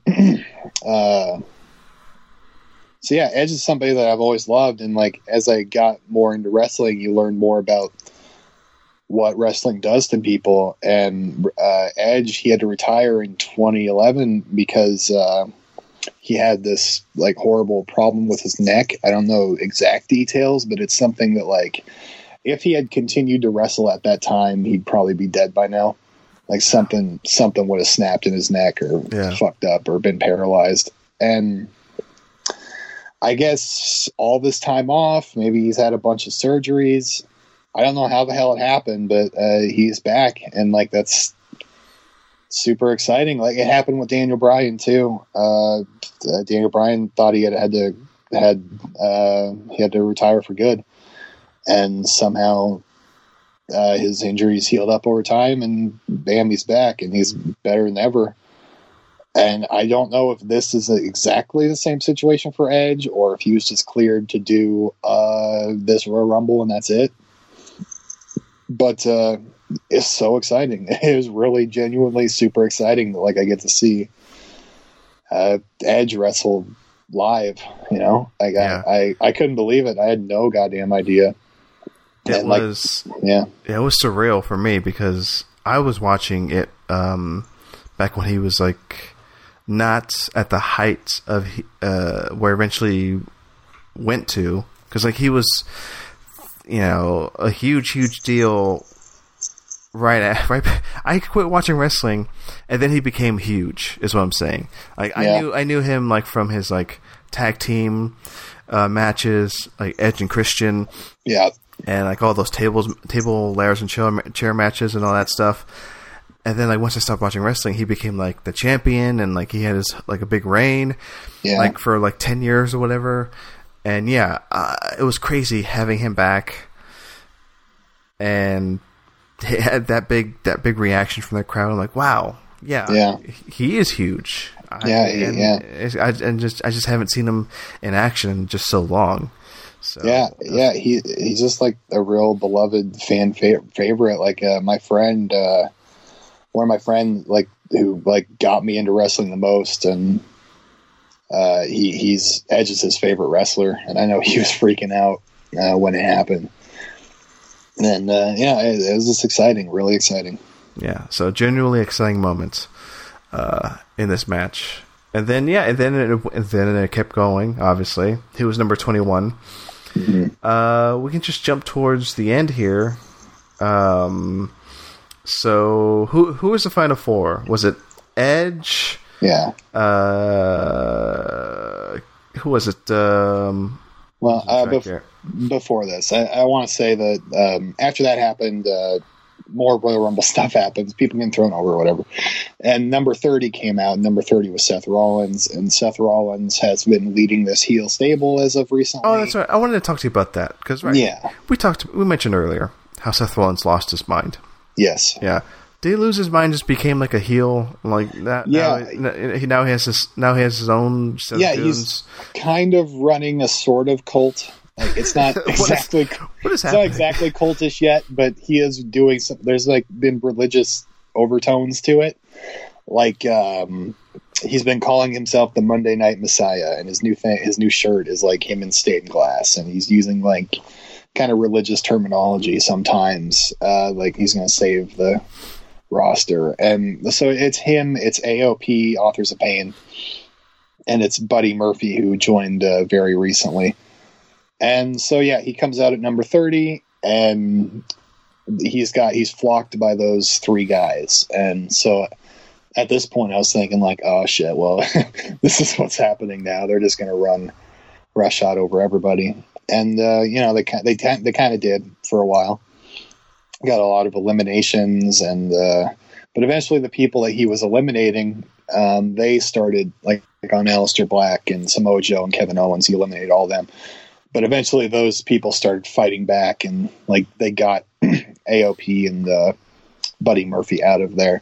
So that became less of a deal. And then, the final four was Roman Reigns, Randy Orton, Drew McIntyre, and the person you already said, I think.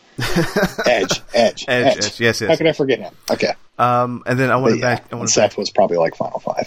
Yeah, he was final five because I remember him being in the center of the ring in the four. Yes, that was really fun. The final four dudes were like looking at him, and hey, lest we forget that he was teammates as part of the Shield, right? With what's his dude? Yes, Roman Reigns. Yes. Yeah. Yeah. So how quickly people forget and start a cult. I mean, it's happened to me. My former friends start a cult and forget about me all the time. One thing I want to bring up that I forgot to bring up when we talk about Brock Lesnar. My thought was coming in about halfway through, him just fucking tossing people over and like embarrassing all of the WWE. My thought was, are they going to have Brock Lesnar win, and then he's going to fight the Fiend? Like, is that? My thought was that they're going to play it that way. since I mean it's not going to happen now, right? There's really no way it's going to happen. But what would you have thought if that was going to be what they were going to do? Brock Lesnar versus The Fiend. I was actually looking forward to that very match happening at Survivor Series last year, but they decided not to do that match for whatever reason. And I had that same thought as you did. I was like, "Oh Jesus, this is going to be the whole match. He's just going to keep doing this, and that's good. That's just how the night is going to end." And then I was thinking about what that match could be like, and it could have been interesting, I guess. But I'm glad that's not what happened. I mean, yeah, it would have been another interesting match on paper, but I don't think it would have been pulled off as well. Yeah, as maybe people would have hyped it up to be. But anyway, it's not going to happen. But the final four, it got whittled down. So yeah, what happens in these final moments, Marcus? Sure. So, I don't remember the order they got eliminated. Yes, I do. Yeah, yes, you do. Yeah. Yeah. So Edge and Randy Orton, they used to have a tag team, which I had no idea about. I did not know either. No. But it was called Rated RKO, and so they have that history together, and they were teaming up for a while, but eventually Edge turned on Randy and tossed him out when his back was turned, and then Roman eliminated Edge, and then here we go. Like this is what I thought was so brilliant about this match. Like we had that 13-person opening, Brock Lesnar eliminating 13 people, everybody in the arena being tired of it, thinking like, "Oh Jesus!" And then Drew McIntyre comes in like a knight in shining armor, and he knocks out Brock Lesnar, the most hated person there at that time, at that second. Yeah. And a little bit later, King Corbin comes in, like the most like loathed person in the company, basically, like the most hated heel there is. Drew McIntyre eliminates him.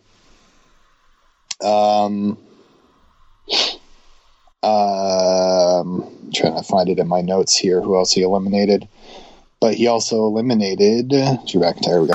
He also eliminated The Miz, another big heel. He eliminated Seth Rollins, the biggest. He was ultimately the one to throw out Seth Rollins, the one that's running this big heel stable. So Drew McIntyre up to this point has been eliminating heel after heel after heel after heel, plus Ricochet, but he kind of had to do that.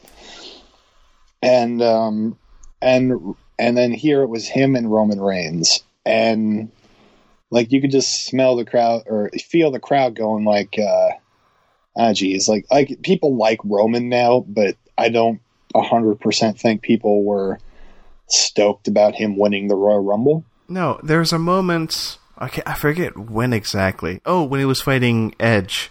There's a moment when Roman Reigns was facing off against Edge, and I could tell. Maybe it's because Edge is just that popular, and he is. Yeah. But they were really against Roman Reigns at that point. Yes, and it's just kind of one of those like assumed things, like Charlotte Flair. Charlotte had won earlier. She was like the most obvious choice, and she did win. Roman was kind of the most obvious choice this year. And so people were just resigned to the idea, "Oh, Jesus, this guy's going to win. We don't want this to happen because, like, clearly this is just what Vince McMahon wants." But also, that's like he's won before, right? Roman Reigns, the Royal Rumble. Yes, he has, and he also held the record before Brock Lesnar just beat it of like the most eliminations in a 30-man Royal Rumble. Right. But yeah, and like what you just said, they had Roman eliminate Edge, so people would dislike him even more. Like it was so smart about how they did this. Drew McIntyre eliminated every top heel that there is, plus Roman Reigns, who they knew would have this perception of he's going to win, and so people are going to boo him. And then they had Drew McIntyre fucking Claymore kick Roman Reigns the fuck out over the top rope. And people went nuts. Yeah. Like, they did every goddamn thing they could to make people love Drew McIntyre just through this match. Yeah. Because people were responding well to him on Raw. People were liking his like character change and stuff, but still like he's not necessarily seen at that level yet. But I think with this, like eliminating every top heel, everybody hates. Like I think this guy like has a serious chance to be like one of the biggest stars they have, and I think that's like so exciting to see, and that's like exactly what the Royal Rumble match should be used for, is to build somebody up.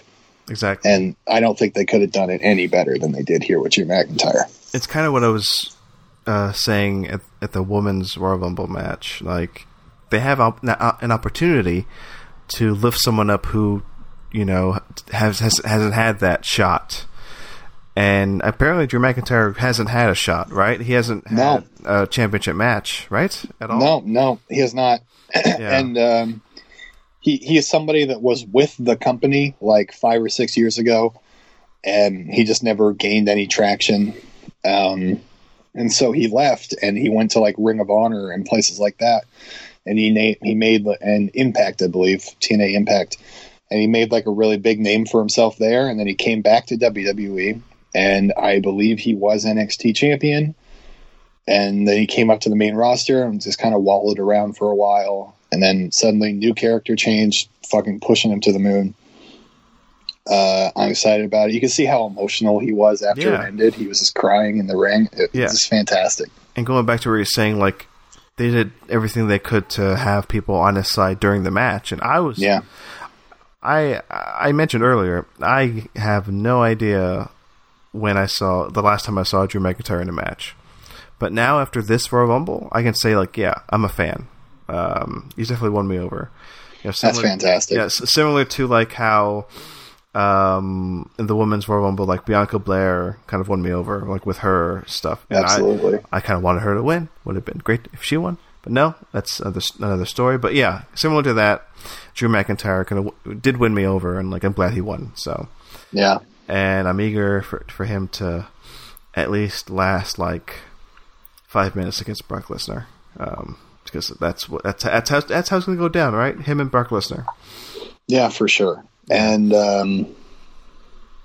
I'm very excited for that match. Like I don't think he's totally untouchable. Like there is definitely fear in me that they will have him lose to Brock Lesnar, but yeah, still I am very excited by the prospect of that match, of Drew McIntyre possibly winning at the main event of WrestleMania. Like I'm very excited about it. Yeah. If I were a betting man, I'd say chances are slim that he actually wins. Yeah. But the fact that that's what he's heading towards is a main event at WrestleMania, it's still pretty good. Yeah. And you know what, Drew, we're all rooting for you. Yeah, I want you to win, buddy. I want you to win. Yeah. But realistically, is Brock Lesnar really going to agree to lose at 2 WrestleManias back to back? It doesn't matter because Drew will beat him anyway. What? Beat him anyway? By sheer force of will. It's going to be an actual fight. He's going to break script and just like pummel Brock Lesnar in real life. Yeah. Just destroy him. Drew McIntyre, we're with you, buddy. Just beat his ass. Just do it. Yes. All right. Speaking of beating asses, we beat this podcast. Ass. That's how you end a podcast. Yes. Almost 2 hours, buddy. I told you at the beginning. Oh my God. I told you the beginning shouldn't be this long, but hey, it turned out to be this long. Does this podcast like necessitate being this long? I don't know. Like, is there a way to do this shorter without being? I've told you this before. I've told you this before, Marcus. We should shorten these up, but I don't know. It's like it's hard to do. And I love this, by the way. I love talking through this length of time. My only problem with like lengths of time in terms of podcasts is like, to me, if we can like narrow it down to like 90 minutes, I think maybe there'd be a better chance of people listening. We're not that far over. Like we were talking for like 8 minutes before we started recording, and I'm at 153 here. So like we're like, what is this? It's gonna be like 145. That's fine. That's about what you're saying. Okay, but my preferred podcast length is to the fucking moon. I'd be as long as you goddamn want. You know what? You know what? If anybody has made it to this point, tweet at us. Tweet at me, at Marcus, and at the Twitter account at Marking the Marks. tweet at all of us saying, "I have made it to the end. I've made it past the 100-minute mark, and I've enjoyed it." Say that, and we'll make these even longer. Do you know what, Marcus? Not to cut you off. My idea for this Royal Rumble. You're gonna think I'm crazy for doing this, and it would have not have been feasible. Would have not been the right thing to do. But my thought was like, maybe what we should do is live podcast it. Yes, Marcelo. That would have been insane to do. Just a 4-hour podcast where we just have to just watch it and podcast as it happens. I think you are talking to the only person at our website that would 100% be on your side with that idea. Maybe I think we should do that. What's the next one? Elimination Chamber? Elimination Chamber. Do we want to start it on a smaller one, or do we want to go fucking all the way with WrestleMania? No. For the love of God, we should not do it for WrestleMania. I cannot sit here for 6 hours and podcast. Okay, yes, that's fine. But yeah, we should sincerely think about it. I'm not going to commit to it. I'm just saying it's an idea. Maybe we will sincerely think about it. Maybe we won't do it for the next one. Maybe not WrestleMania. Maybe the next one after that. Eventually, maybe we'll sit down and live podcast one of these. Yeah. What's a shorter thing, like a SmackDown? We know that's not going to be longer than 2 hours. Yeah, we can do a SmackDown. We can do. And it was how long are NXTs? 2 hours. 2 hours as well. Yeah, and NXT and AEW Dynamite, something like that. Yeah. So we'll figure something out. We'll do something like that for sure sometime. Before we end, though, before we open up the mailbag and do plugs and all that. Yes. We got to rank this one. Absolutely. Who goes first? Why don't you go first, Marcus? Okay. And you know the skill by heart by this point. Yeah. Yes, I do. I could just tell the people listening. I should remind them what it is, right? Yes, for them, for those people, for the Paul Walter Hausers of this world. For Paul, this is just for you. This is dedicated to you, Paul Walter Hauser.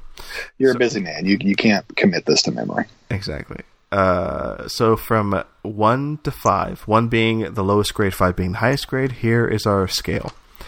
Mm-hmm. Stank, a little groovy, pretty sweet, pretty dang dope, and totally rad. Mm-hmm. Totally rad being 5 out of 5. So, Marcus, what would you rank Royal Rumble 2020? Marcelo, so we are recording this basically right after the Royal Rumble ended. Yes. We're only a couple hours removed now just because that's how long we've been talking. The amount of time we've been talking is the amount of time that's passed since the event ended. Yes. And over the card, looking over every match that happened, I may not love the choice of Charlotte winning. I may not have loved that Lacey Evans and Bayley match, which I didn't think was terrible. It was fine. But like, I thought that opening was fantastic. I thought the Fiend match was great. I thought the Asuka and Becky Lynch match, I loved it. I thought that was great. And the Women's Royal Rumble match, didn't love the winner, but I loved everything that happened up until the winner won. And the Men's Royal Rumble match, I loved all of it. I even liked the Brock Lesnar stuff. I was kind of like in this like weird resigned Zen state where I was like, you know what, this is what they're going to do. Fuck it. I'll enjoy it. And I did enjoy it. And then when that stopped, I was like, I started enjoying it even more. And it had a huge surprise of Edge, huge surprise of Drew McIntyre, like really being put at the place that I thought for a long time that he should be put at. I loved this whole night. I really did. The few flaws I've mentioned don't do anything in my mind to take away from it. I am going the full totally rad. Wow. Totally rad. I should have been keeping track. Maybe somebody wants to go back and keep track of what we've rated each one. Marcelo, every time we're doing this, you are flipping through paper and I can hear it. I thought for certain you've been writing them down. I never write these down. The only reason I flip open is just to go back to that one page where I wrote this bullshit down, the original rankings. That's great. I never write this shit down. I only write down my editor's notes, like mistakes or stuff I have to edit out. I never write down actual things we say. Okay. But I can probably get on with that. Yeah, you do it, or a faithful fan. Yeah. Because do you honestly remember the last one you gave? Or have you ever given a 5 out of 5 before? I definitely have. Like on our premiere week episode, I think I gave Totally Divas a 5 out of 5. Totally Divas. Total Divas. Okay. And AEW Dynamite probably. But I can't remember the last pay-per-view I've done it for, certainly. Yeah. It's my turn now. Yes. As for me, hey, I mentioned during the TLC episode where that had no stakes at all. There was not a championship match in sight. I was not into the storylines because there's just nothing at stake. There's like nothing of consequence that happened during the pay-per-view. Right? I gave it a low grade. I think I gave it a little groovy, a 2 out of 5.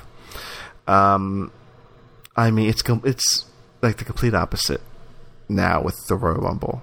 A lot of stuff went down, a lot of consequence, a lot of stakes, plenty of championship matches.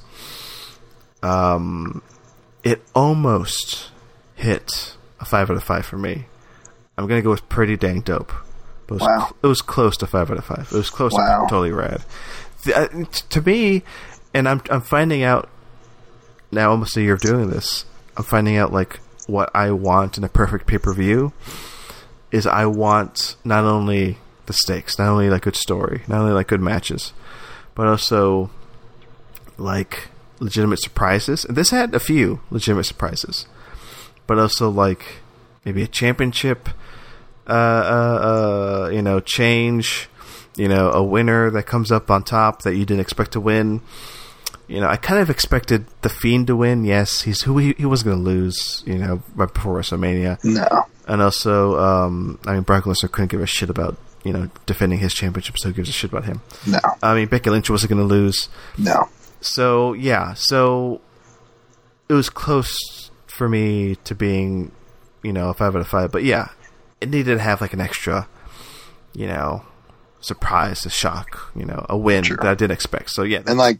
Yeah. Only thing that's missing. Yeah. And for me, like, Drew McIntyre winning was that. But, like, for you, you didn't have any investment in him beforehand. Exactly. I liked not knowing who was going to win, and then him winning was like, oh, it was a surprise in the fact in a way that, to me, I didn't have any investment in him, but it was good that he won. You know, I guess it was surprising that it wasn't Brock Lesnar. How I thought it would be, how it would be, but anyway. But yeah, again, this is like more like a 4.5 out of 5. It's close. Sure. It's close to being 5 out of 5 for me. Right. That's great. That's great. I'm glad to start the year. We start off with a really good, really great pay-per-view. Yeah, we can only go down from here. What's next month? What's the next one, Marcus? Yes, the next WWE pay-per-view, I believe, shall be Elimination Chamber, which we watch that last year? We did not. We skipped over that one. Okay, yeah. Yeah, this will be the first one for us as a podcast. How many are there before WrestleMania? Is it just Elimination Chamber? Yeah, I think this year they... Like, usually in the past, they have one in February and one in March, and then WrestleMania is in April. Yeah. And this year, it looks like they cut out Fastlane. It's just going to be Elimination Chamber and then WrestleMania, so... Wow. Yeah. Yeah. Kind of like the Oscars, just cutting to the chase. Yeah. Yeah, just making it quick. It's going to be a shorter road to WrestleMania than last year. Yes. Yes, sir. Not in actual time, though. So a lot of stuff is probably going to be put down on TV. So Yeah. I hope TV is good for a few months. That'd be great. Yeah, I hope so too. You mean TV like as in like the weekly shows? I mean, as the product, as they call it. Yes, the weekly shows. The product. 70 days until WrestleMania. I think by WrestleMania, we have to talk off mic about what we want to do with the show. We've teased it before. We're 2 hours in almost. I'm losing my voice. We've teased it before about what we're going to do with the show. We'll talk serious about it. I think by WrestleMania we'll hopefully come up with some new ideas, some interesting ways of doing this podcast. So I'm excited for WrestleMania. Aren't you excited? I could not be more excited, Marcel. The road to WrestleMania has begun. Yes. I'm pointing at the sign right now. Yes. Yes. Before we go, anything else you want to say, Marcus? Nope. I think we can end it up. We can end it up. End it up. No mailbag this week. I'm looking at it. Tariq, you're really killing it over there, getting your steps in for Sweatcoin. Oh, Tariq, I love you, buddy. Yeah, we love you. Don't know if you're a real person or not, but you're getting your steps in. I'm glad you are. I'm glad you are. Keep those steps up, buddy. Yeah. Tariq, if you'd like to make yourself known who you are, please tweet at us at Marking the Marks, spelled like how you see it on your little podcast feed there. Yeah, marking like the regular mark. Yes. MARKING. Then the traditional spelling, THE. Yes. And then Mark's non-traditional spelling, MARCS. Yes. Yes. On Twitter. Follow that account because whoever runs that account tweets about wrestling every once in a while.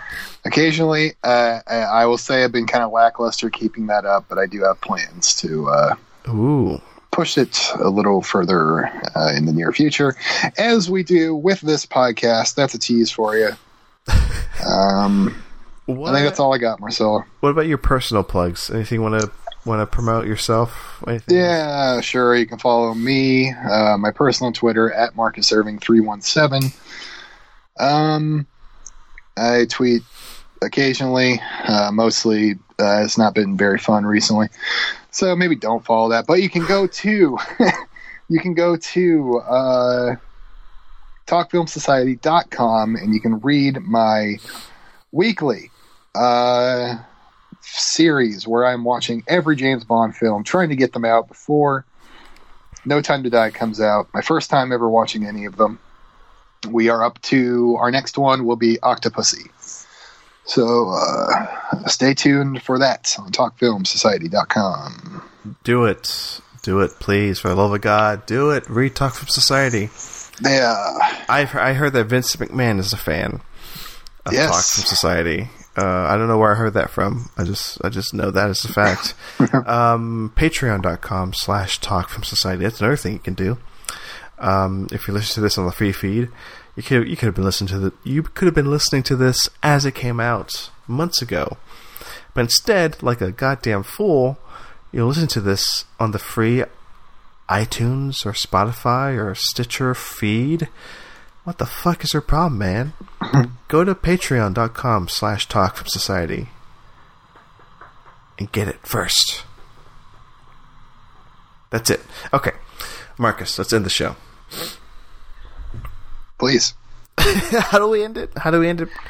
Well, we always have this phrase that we say to each other like every single day. Every day we wake up, we say, "Hey, Vince McMahon, wake up, get out of my bed. Why did you sleep over again?" Yeah. I know you like to read Talk From Society, and you like to do it while you lay in bed next to me, but take your iPad and go. Why don't you? Yeah. Is your cat named Vince McMahon? Cat's name is Vince McMahon, and then he reads from his iPad, Talk From Society. No, we say this every morning. We call each other on the phone. We say this to each other. We say this to our friends and family every time we see them. we write this in an email. We write this down on letters, and then we mail it to each other. Recently, I've turned to like scrawling it on my walls over and over. I've tattooed it on my body, memento style. Yes. I shot Joe Pantoliano in the head because of this phrase. And here is. Oh, and I just realized I may have ruined another movie for somebody on this podcast. I apologize. We say this every day. Here we go. Hey.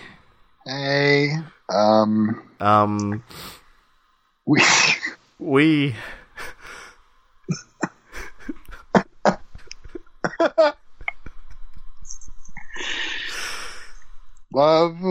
We love to see you all the time because the wrestling is good. Yeah. Period. Goodbye. Ready to